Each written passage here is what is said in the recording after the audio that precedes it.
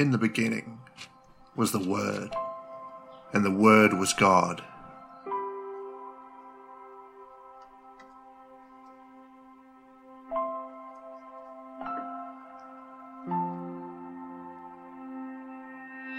Through him all things were made. In him was life, and that life was the light of all mankind. The light shines in the darkness,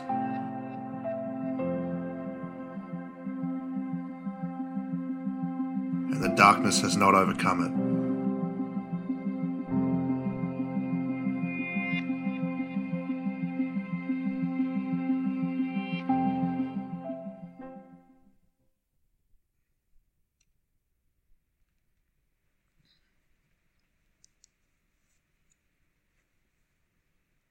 Good morning, Northreach. Remember me? For those who have forgotten, my name is Ivan Powell, and in case you're wondering where I've been in the last year or so, my wife and I, assuming you know, we've been missing. Start of 2020, we went to the Upper Ross and we joined with Michael and the team up there to help out with their ministry in the Upper Ross Church. That's where you've been, you're saying. And some amazing things have been happening up there. 2 weekends ago, 3 people were baptised in the river, a mum and her teenage daughter, another gentleman. Happy to say no turtle or crocodile attacks happened. But ministry, over the last year for you and for us and for everybody has had its challenges, hasn't it? But ministry has continued, and with the help of people like Warren Ballment, in the last few weeks, some washing machines were delivered to people in need. Food hampers have been handed out. Towards the end of last year, we had a garage sale in the Upper Ross, and a lady came along who needed some furniture. So Ray, the guy who got baptised, and myself delivered some furniture to a house. Turns out that her adult daughter was living in a flimsy tent in her backyard. This is on our doorstep. This is how people are in need. And so with the help of the church there in the Upper Ross, we've been able to work with people like this. Michael does a fantastic job. He walks the streets with another guy who's got a crook back, and they distribute leaflets, and some amazing things are happening. But not only in the Upper Ross, we have opportunity to go to other churches. Michael and I and some from here and from Fairfield have been going out to Charters Towers to help out the young fella out there as he needs help. And so there's lots of opportunities for ministry, isn't there? No pandemic can stop the moving of God's Spirit, can it? Well, what a privilege I've got today to come and open John chapter 1 to you. And I open this with fear and trembling. This is an amazing chapter in God's Word. So let's see if it works. There we go. We're going to read the first 18 verses of John chapter 1, so you might like to follow along either on the screen or on your Bibles. John chapter 1. It says this: "In the beginning was the Word, and the Word was with God, and the Word was God. He was with God in the beginning. Through him all things were made. Without him nothing was made that has been made. In him was life, and that life was the light of all mankind. He shines in the darkness, and the darkness has not overcome it. There was a man sent from God whose name was John." This is John the Baptist. "He came as a witness to testify concerning that light," Jesus, "so that through him all might believe. He himself was not the light. He came only as a witness to the light. The true light that gives light to everyone was coming into the world. He was in the world, and though the world was made through him, the world did not recognize him. He came to that which was his own, but his own did not receive him. Yet to all who did receive him, to those who believe in his name, he gave the right to become children of God. children born not of natural descent, or of a human decision or a husband's will, but born of God. The Word became flesh and made his dwelling among us. And we have seen his glory, the glory of the one and only Son, who came from the Father, full of grace and truth. And John testified concerning him. He cried out, saying, "This is the one I spoke about when I said, 'He who comes after me has surpassed me, because he was before me.' Out of his fullness we have all received grace in place of grace already given. For the law was given through Moses, grace and truth came through Jesus Christ. No one has ever seen God but the one and only Son, who is himself God and is in closest relationship with the Father, has made him known." Let's hand this over to God, because I'm certainly unworthy to unpack any of that. Father, we just ask that your Holy Spirit will open our eyes to your word, open our eyes to the message that you have delivered to mankind through the Lord Jesus Christ. We pray that today you'll soften our hearts towards you, towards your Son, the Lord Jesus, and to the moving of your Holy Spirit. Amen. If you go back into the Old Testament in 1 Kings chapter 8, Solomon, as he was about to dedicate the temple, this brand new temple that he had built, he asked a question. And the question was, "But will God really dwell on earth? The heavens, even the highest heavens, cannot contain you. How much less this temple that I have built?" So as he was about to dedicate the temple, he was asking this very relevant question. Can this earth ever hope to house the God of creation? Can it ever hope to house God's glory? Now, God's glory had dwelt with his people, hadn't it? As they moved through the wilderness, God's glory came into the tabernacle, that tent of meeting. And later on, as the temple was built, God's glory came into that Holy of Holies. But then through that rolling procession that the people of Israel went through, they disobeyed. Captivity, repentance, restoration. Through that rolling process, God's glory departed from Israel. And they ceased to be a nation for some time. But then an amazing thing happened. A marvellous thing happened, didn't it? The glory of God came to his people again in the person of his Son, Jesus Christ. The glory of God came back to his people. Now they had been expecting this Saviour to come. They'd been expecting the hope of this eternal King to sit on the throne of David forever. They'd been looking for it. They'd been longing for it. And then this marvellous thing happened. At just the right time, God sent his glory to his people in the way of Jesus. Now, you're just starting the Gospel of John here today. And as you go through the 4 Gospels, the Gospel writers trace Jesus beginning back to different places. For instance, Matthew traces Jesus' genealogy to Abraham. Mark, he shows Jesus came from Nazareth. Luke, well, he shows Jesus came from Adam, showing that he was the true man. But John, the beloved disciple, as he's often called, he's written his book here. And as you go through John, you're going to see this. He's written his book for both Jews and Gentiles, presenting Jesus to the world as the Son of God. God the Son. God's glory dwelling with us. God's glory has returned to his people in the form of Jesus. Verse 14 that we read in chapter 1 says this: the Word became flesh. Jesus became flesh, made his dwelling among us. And we've seen his glory, the glory of the one and only Son who came from the Father, full of grace and truth. So to answer Solomon's question, yes. Yes, his glory does reside here.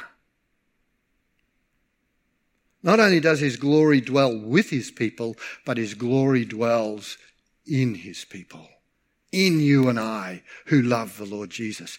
His glory lives within us. Listen to what Paul said in Ephesians. He said, "For this reason I kneel before the Father, from whom every family in heaven and earth derives its name. And I pray that out of his glorious riches he may strengthen you with power through his Spirit in your inner being," and here it is, "so that Christ, the glory of God, may dwell in your hearts through faith." Can God's glory possibly dwell here on earth? Sure. Have a look in your heart if you love the Lord Jesus. His glory dwells. Now that's well and good to know this, but John has a greater desire for his readers of this gospel. One of the major themes running through the gospel of John is found right at the very end of the gospel, chapter 20, where he says, "Jesus performed many other signs in the presence of his disciples that are not recorded in this book. But these are written," what I've written, John says, "I've written these so that you may believe that Jesus is the Messiah, the Son of God, and that by believing you may have life in his name." And this is what John wants us to believe. So I ask you this morning, I ask you this question, I'm going to ask you again and again today, what does Jesus mean to you? Now, I heard a lot of answers earlier on, and that's great. He's the Saviour, he's this, he's that. Great. Absolutely true. But that's not what I'm asking. What does Jesus mean to you? What does Jesus mean to you? Well, let's look at what John is wanting us to believe. Let's read verses 1 and 2. "In the beginning was the Word was with God, the Word was God. He was with God in the beginning." So what we have here is this reference to this timeless eternity that was first introduced to us in Genesis 1:1. In the beginning, God created the heavens and the earth. All right? So this timeless eternity, John is essentially saying that before the beginning began,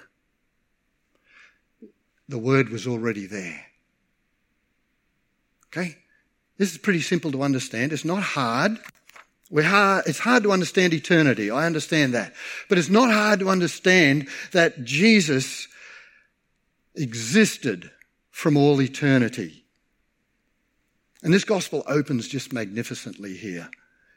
It begins by showing the life of Jesus in eternity. Jesus pre-existed. He didn't come into being at Christmas. He wasn't created, so to speak, at Christmas. He was born, but he only took on a human form. He had already existed from all eternity past. This is not hard to understand. This is simple. In the beginning was the Word. The Word was with God, reference to Jesus, and the Word was God. He was with God before the beginning began. But something that requires a little bit more thought. Why did John refer to Jesus as the Word? Now that requires a little bit more thinking. You have to come with me here. Now, our words reveal our hearts and minds to others, doesn't it? As I speak, words come out of my mouth and hopefully they're intelligent, hopefully they're clear, hopefully they communicate something to you, hopefully they don't put you to sleep. But our words communicate our heart and our minds to one another. In case you didn't realise that, people get to know what you're like by what you say. People get to know who you are by the words that come out of your mouth. Our words communicate our hearts and our minds. In the beginning was the Word, Jesus. And the Word, as we see it recorded here, it reveals two things. It reveals two things to us. It reveals, first of all, the heart and the mind of God. When John is saying Jesus is the Word, Jesus is revealing the heart and the mind of God. Not only is he delivering a message from the Father, but he is the message from the Father. You want to know what God has to say? Listen to Jesus. You want to know what God has to say to this world? Listen to Jesus. You want to know what God has to say to you? Listen to Jesus. Listen to what he's got to say. He is revealing the heart and the mind of God. Hebrews 1 tells us something very, very interesting about this point. Jesus is God's last word to mankind. Jesus is God's last divine revelation to this world. Yes, there's particular guidance that God brings into our lives individually, day by day. But Jesus is the last of the divine revelations. There is no other revelation from the Father. No one else has it. No one who comes knocking on your door has that revelation. No one else from any other place around this planet has that revelation. Jesus is that last divine revelation from the Father. Let me read to you what it says in Hebrews 1. It says, in the past, the Old Testament times and so on, before Jesus. In the past, God spoke to our ancestors through the prophets at many times and in various ways. But in these last days, he has spoken to us by his Son, whom he appointed the heir of all things, and through whom he made the universe. The Son, Jesus, is the radiance of God's glory, the exact representation of his being, sustaining all things by his powerful word. And after he'd made purifications for sin, cross, resurrection, he sat down at the right hand of the Majesty in heaven. So this is the first thing that we need to understand, that Jesus is that revelation of the heart and mind of God. Second thing we need to understand is that Jesus is the revelation of the heart and mind of God to us. He is the revelation of God's heart and mind to this world. Verses 17 and 18 that we read in chapter 1 says, for the law, it was given through Moses. Grace and truth came through Jesus Christ. No one has seen God but the one and only Son, who is himself God and in closest relationship with the Father, has made him known. To who? To us. He's made him known. The heart and the mind of God is not a secret. It's not something we've got to go crawling on our knees, wandering to the top of a mountaintop and sitting there wondering what God is going to say. We have the heart and mind of God right before our eyes. All we've got to do is read it and believe it. So as we see Jesus, we see God. And John is clearly establishing the credentials of Jesus here. He's eternal. He's God. He's the Messiah. And as we'll see, he's the Creator, as we'll see soon.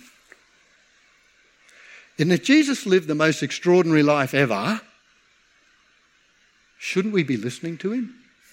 Shouldn't we be paying attention to what he has to say? Okay.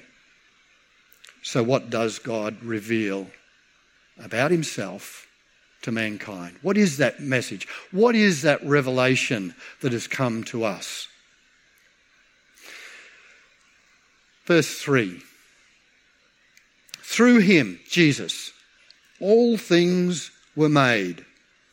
Without him, nothing was made that has been made. Step one.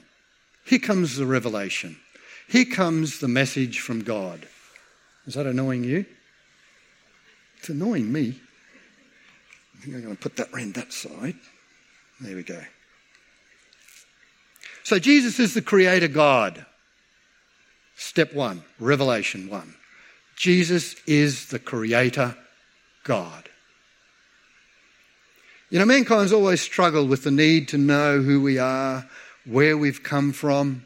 There's so many options out there to believe, isn't there? So many opinions where we've come from.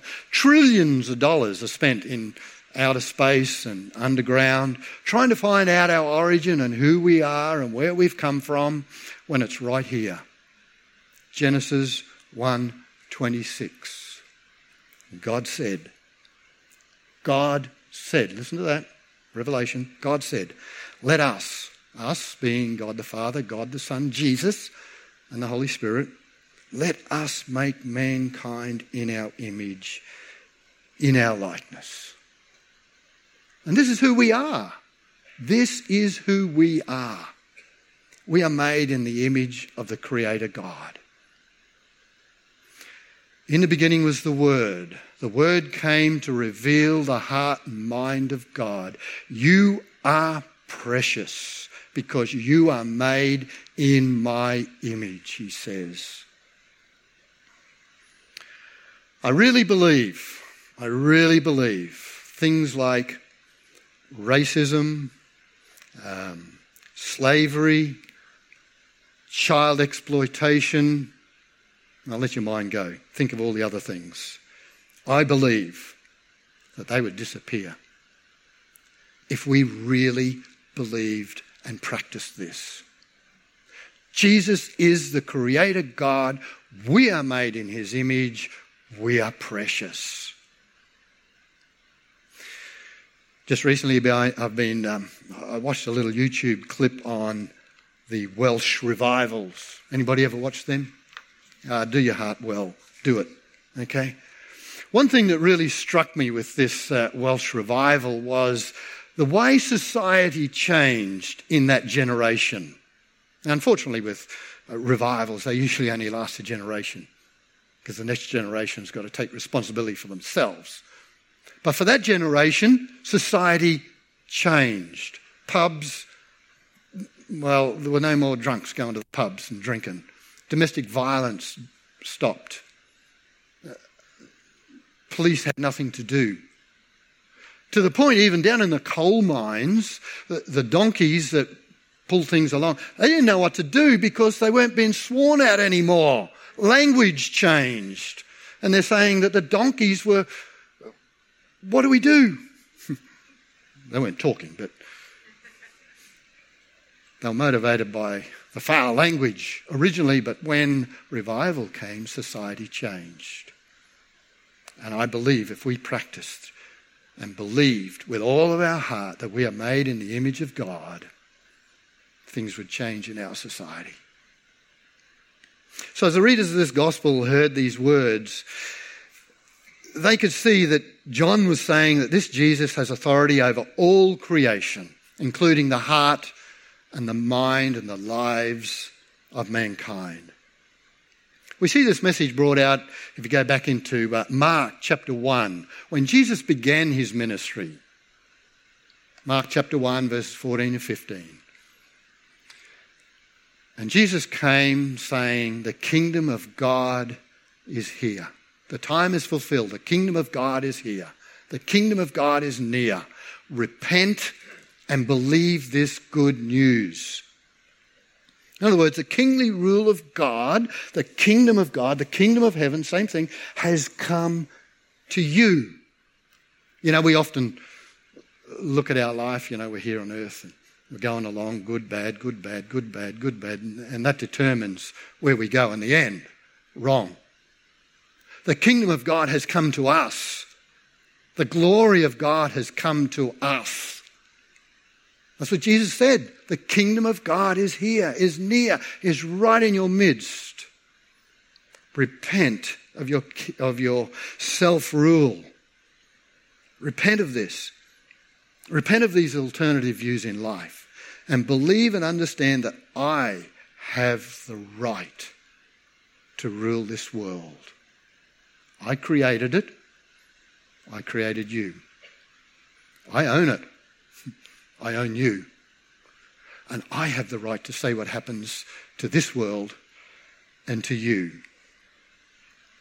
Acts 4:12 reminds us of that. Salvation is found in no one else, for there is no other name under heaven given to mankind by which you must be saved. So again, I ask you the same question. What does Jesus mean to you? What does he mean to you? Really? Yeah, we know he's a saviour. We know all those things. But what does he mean to you? Will your part of society change because of the glory of God that has come into your heart? Will your part of society be different because the glory of God can't stay bottled up in your heart and has got to spring out and affect others? We don't come here just to get filled up. We come here to be prepared to go out and explode into this society and to take the kingdom of heaven, which is right here in our midst, in our hearts, into this society. To find those people who are living in flimsy tents in the backyard. That's our task. Verse 4 and 5 take this thought a little further, if I'm getting these slides right. Verse 4 and 5, in him was life, and the life was the light of all mankind. The light shines in the darkness, and the darkness has not overcome it. The life that John has in view here is the new life. It's spiritual life. It's saving life. It's eternal life. It's the opposite of spiritual death now and final condemnation later. It's the exact opposite. This is the life that John is talking about. He has in view of a life that we don't have, even though we're alive. Later on in his gospel, he records the words of Jesus. Truly, truly, I say to you, whoever hears my words and believes him who sent me has eternal life. He does not come into judgment, but is passed from death to life. In other words, apart from believing in Jesus, we're all dead. And in order to live forever and not come to judgment, we need this gift of eternal life. Also, in that same chapter in John 5, he says, as the Father has life in himself, so he has granted the Son also to have life in himself. And so Jesus is the Creator God. All things were made through him. In him was life. And if Jesus is in you and you are in Jesus, life is in you. Vital union with Jesus is everything. Otherwise, it is just hevel, hevel, hevel. Heard that before? Vital union with Jesus is everything. Otherwise, we're just chasing after the wind. We're just heading to a final judgment, a final condemnation. Hevel, hevel, hevel. The message continues in verses 9 and 11. The true light that gives light to everyone was coming into the world. He was in the world, and though the world was made through him, the world didn't recognise him. He came to that which was his own, but his own didn't recognise him. But his own didn't receive him. So Jesus, the Creator God, comes into his world that he has created, to his own people, to Israel. who'd been waiting for the Messiah, who'd been looking for the Messiah, who had seen the miracles, who had seen the perfect life, but they didn't receive him. And this shows just how deeply fallen human nature has gone. This shows how far from God human nature has gone. They had their laws, they had their temple, they had their sacrifices. They should have known better. They should have been able to read through and see Day of Atonement. That's about the coming of the Messiah. They should have seen all these things.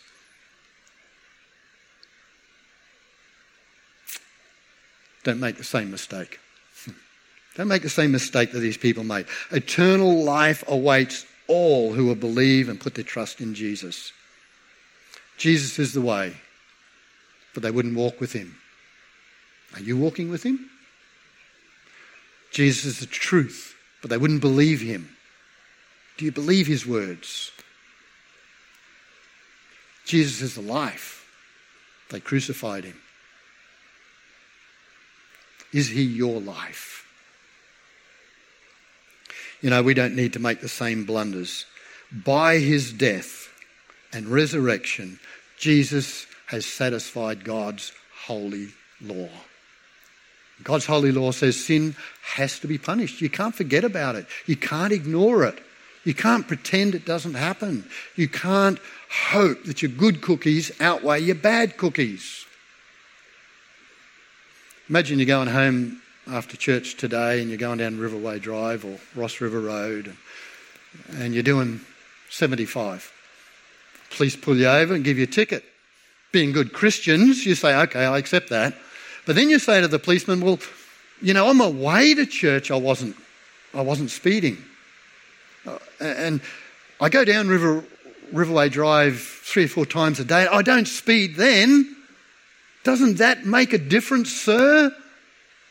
Doesn't that nullify this one ticket? See how that goes for you. Try it next time.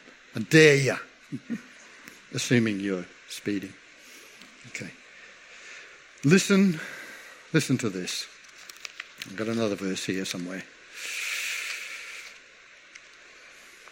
God offered him, his son Jesus, so that by his blood he should become the means by which people's sins are forgiven through faith in him.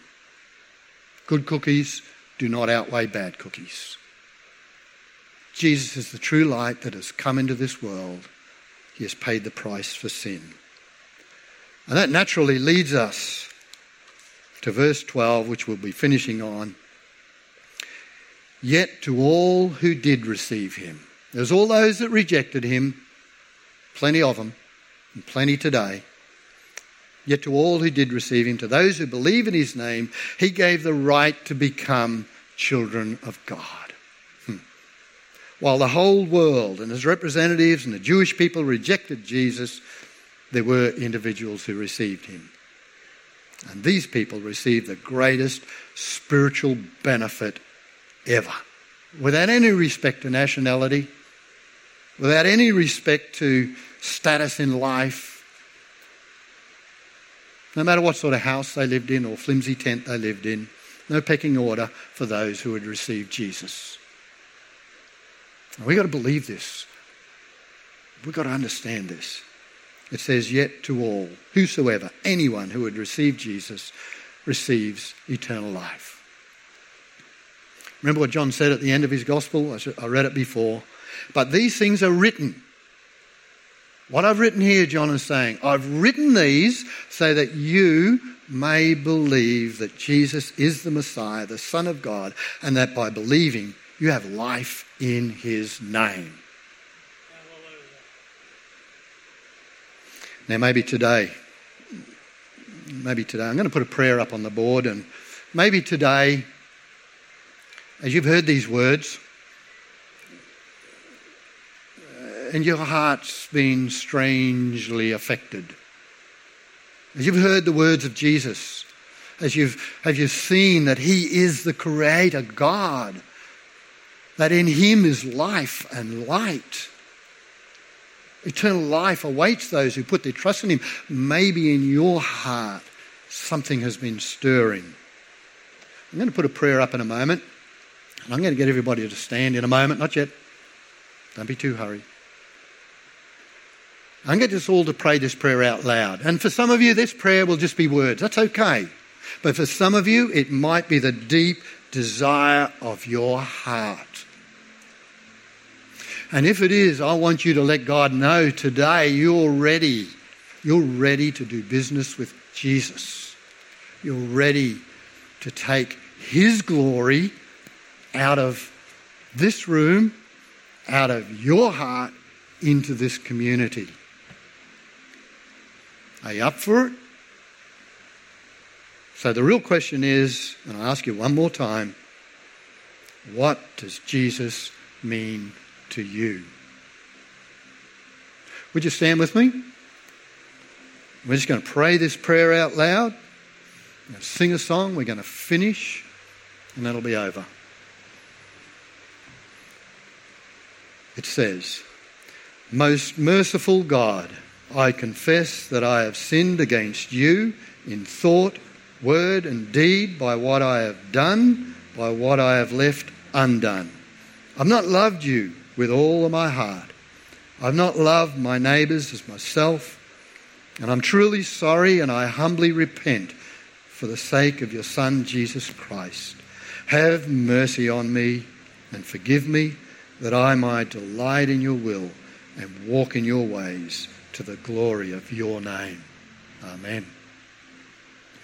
And maybe if it was the deep desire of your heart today, come and talk to someone. Come and talk to someone today. There's plenty of pastors here. There's heaps of them. They're everywhere.